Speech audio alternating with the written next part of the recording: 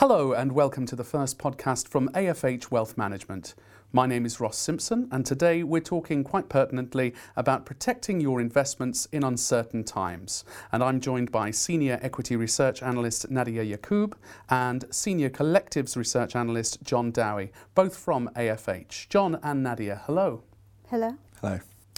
So, protecting your investments in uncertain times. I assume you've chosen that title as you think it's something at the forefront of people's minds right now. Absolutely. I think some of the factors that spooked the markets in 2018 have carried on into 2019, so such as the uncertainty over Brexit, the trade tensions between US and China, fears of a global economic slowdown. So they have come into 2019 and they're most likely to persist in 2019 as well. So naturally, in these uncertain times, investors are going to be concerned about their investments, especially when UK interest rates are still at low levels. I mean, some of the returns that you're getting on cash investments when you factor in inflation is actually unattractive. So naturally, investors are looking at their investments and asking themselves, well, actually, where do I go to get a decent level of attractive return? I think it's a pertinent topic simply because it's actually perennial. Investors are always having to deal with levels of uncertainty. We could have had conversations in 2016 that would have been prior to the referendum, would have been prior to the election of Trump, and of the uncertainties of those possibilities coming up before they happened. Before that, we could have been discussing the Eurozone crisis, and before that, the great financial crisis. So it is something that investors always have to deal with. People talk about investing uncertain times. I think you could just describe it as investing. We will have some people listening who've never invested before, so I wonder if one of you could briefly explain why we invest in the first place. Well, there's a multitude of reasons why people invest. People will invest to achieve an investment objective or a financial goal, for instance. So I'm using investment objective and financial goal interchangeably as a phrase. So whatever the objectives may be, I think the first crucial step is actually clarifying these investment objectives. That is a primary thing you need to be doing when building an investment portfolio. And this is where professional advice is absolutely essential. So a financial advisor will come in, help the investor, the client, establish their financial goals or investment objectives, and then in turn build an investment portfolio to actually help you meet those investment objectives. And John, if we're giving a quick overview, there are a few words that perhaps we need to define as well for people who haven't invested before, such as risk and diversification. Could you explain what these words mean in the context of investing? Well, as Nadia pointed out, investors don't just put their money into the markets for the sake of it. They're trying to achieve a specific goal, or they should be attempting to achieve a specific goal. We consider risk to be the likelihood or possibility of simply not achieving that goal, either because the investments do not make the sufficient returns that the investors were looking for, or they weren't generating enough income if they're looking for those types of objectives. So when we take a step back and we see risk as an idea of failing to meet an objective, it really becomes a function of uncertainty of future outcomes. So when you are thinking about investing, different types of investments will have different types of profiles. Some will have very well-defined future returns, such as bonds, which are debt instruments that pay a certain coupon periodically. And there are those investments that have quite uncertain sets of returns that can be more speculative in nature. So the key thing investors have to understand is that to achieve their financial objectives, they need to actually often take on a certain amount of risk. They have to be able to take on investments that have a slightly more uncertain outcome to be able to achieve higher returns to meet those types of objectives that Nadia was talking about. That said, the fact that you need to take risk means you don't need to take unnecessary risks. And one of the key types of unnecessary risks is when you make highly concentrated bets, putting all your eggs in one basket, to use that cliche, and failing to what we would call diversify the portfolio. So diversifying the portfolio simply means combining a number of different investments.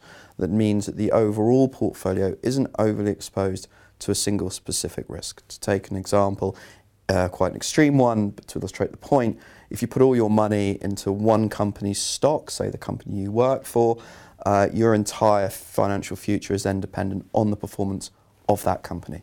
And we're attempting to do the opposite, to take only those risks necessary to achieve your final objectives. So given that diversification is so important, perhaps we should discuss it in more detail, in particular why it's so important for an investor. Sure. So stock markets do fluctuate. Obviously, they do go up and down. And there will be periods of time where stock markets actually are volatile. So I think it's worth remembering that various asset classes that can be within a portfolio will react differently given whatever event there may be. Even asset classes may react differently even given the same event. And I think diversification is important because investing in a combination of these asset classes is, over the longer term, is a sensible approach for investors to actually achieve their financial goals. As Nadia said, there are a large number of instruments you can in fact buy. So within the UK stock market, there are literally hundreds of shares of companies that you could purchase. It can in fact be difficult for a smaller investor to buy a larger number of stocks that mean they're properly diversified across different business sectors like oil, banking, retail. So rather than go towards buying individual shares, we often buy funds, which are simply baskets of shares, and allow clients to be fully diversified within an asset class, within a single holding, which often simplifies the construction of portfolios. Another point we would raise is that a number of retail clients will themselves go out and buy funds, or sometimes in fund supermarkets, with or without the help of an advisor. And simply because you've bought several funds doesn't actually mean you're properly diversified. So for example, if you buy 3 or 4 funds, which are funds holding shares of UK companies, you are in fact exposed to the underlying same risks, in this case the health of the UK economy. We tend to take a view where we want to be diversified across geographies, which means we want to be buying from a global perspective and also across multiple asset classes, and that kind of portfolio construction is part of the reason you may wish to engage with a financial advisor. So what if I were an existing customer? What kind of help do I receive on an ongoing basis? Let's say something happens, some kind of market volatility. What happens for me? The key thing to note here is that it's not necessarily about building a investment portfolio from the outset. It's also about monitoring that portfolio, whatever the financial market conditions may be. So at the beginning of the client's investment journey, the financial advisor should have established the investment objectives and the attitude to risk. So once this has been established, then the next natural step is to invest in a stress-tested, diversified portfolio. And this gives the client some kind of comfort, especially during periods of market volatility. If you take, for instance, the great financial crisis in 2008-2009, we saw market falls of in excess of 50%. So a lot of investors were actually panicking and selling at steep discounts and actually realizing huge losses.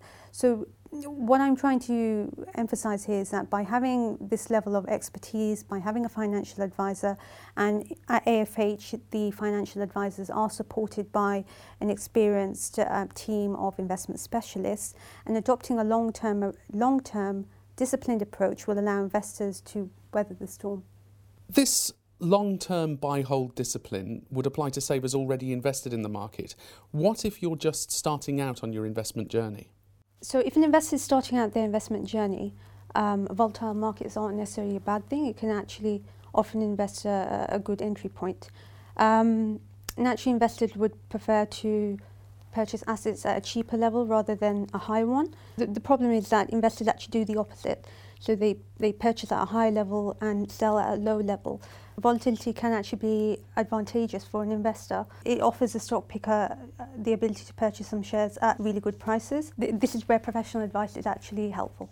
Buying stocks when a mood of pessimism or even panic is prevailing can be psychologically difficult.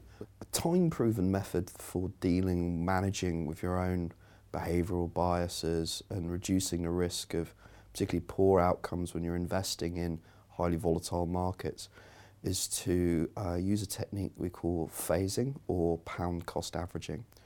This means rather than putting all your money into the market in a single go, you split your money into chunks, sometimes referred to as tranches, and then you put them into the market at fixed intervals, say over 3 to 6 months. You would put the money in once a month.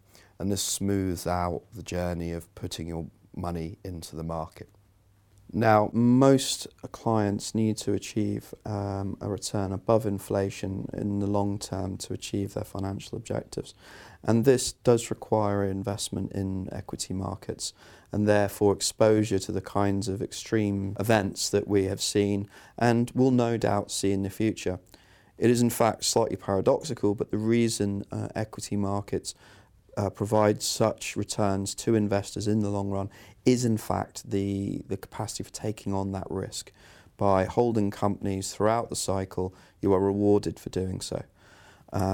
However, it is psychologically uncomfortable, and this should be acknowledged at the outset. You should be prepared for the kinds of events that have happened before, and really almost have a plan for what you expect to do when that kind of turbulence hits. And the most important thing to do is not to panic and to stick to the plan. And this is where a financial advisor can be really invaluable by holding your hand, reminding you of what you had agreed at the outset when times were good and times were easy. When it starts getting difficult, that's when the real test comes. Thank you, John. And finally, the elephant in the room. We kind of touched on it earlier, but Brexit. I think we can agree that Brexit itself counts as an uncertain time. So what should people be doing to protect their investments right now? Well, I think the first thing investors should be doing is actually looking at their existing portfolios and ensuring that it is actually diversified from an asset class perspective, but also from a geographical perspective. Now, I place emphasis on geographical perspective because, for instance, if you look at the FTSE 100 companies, people may be thinking, actually, I'm investing in the UK market. That is strictly not true because a lot of the FTSE 100 companies are actually deriving their revenues from overseas. So approximately 70% of revenue from FTSE 100 companies is derived from international markets. So it is actually a case of looking at the underlying investments. So the next natural step would be, bearing this in mind, is actually seeking specialist advice.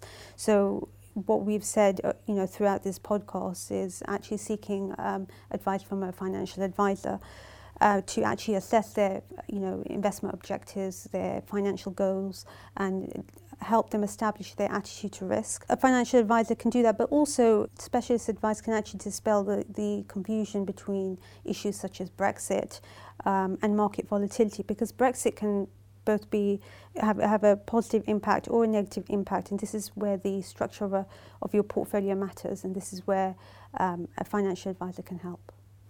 John Dowie, Nadia Yacoub, thanks for your insights, and thanks for joining me today on the first AFH Wealth Management podcast.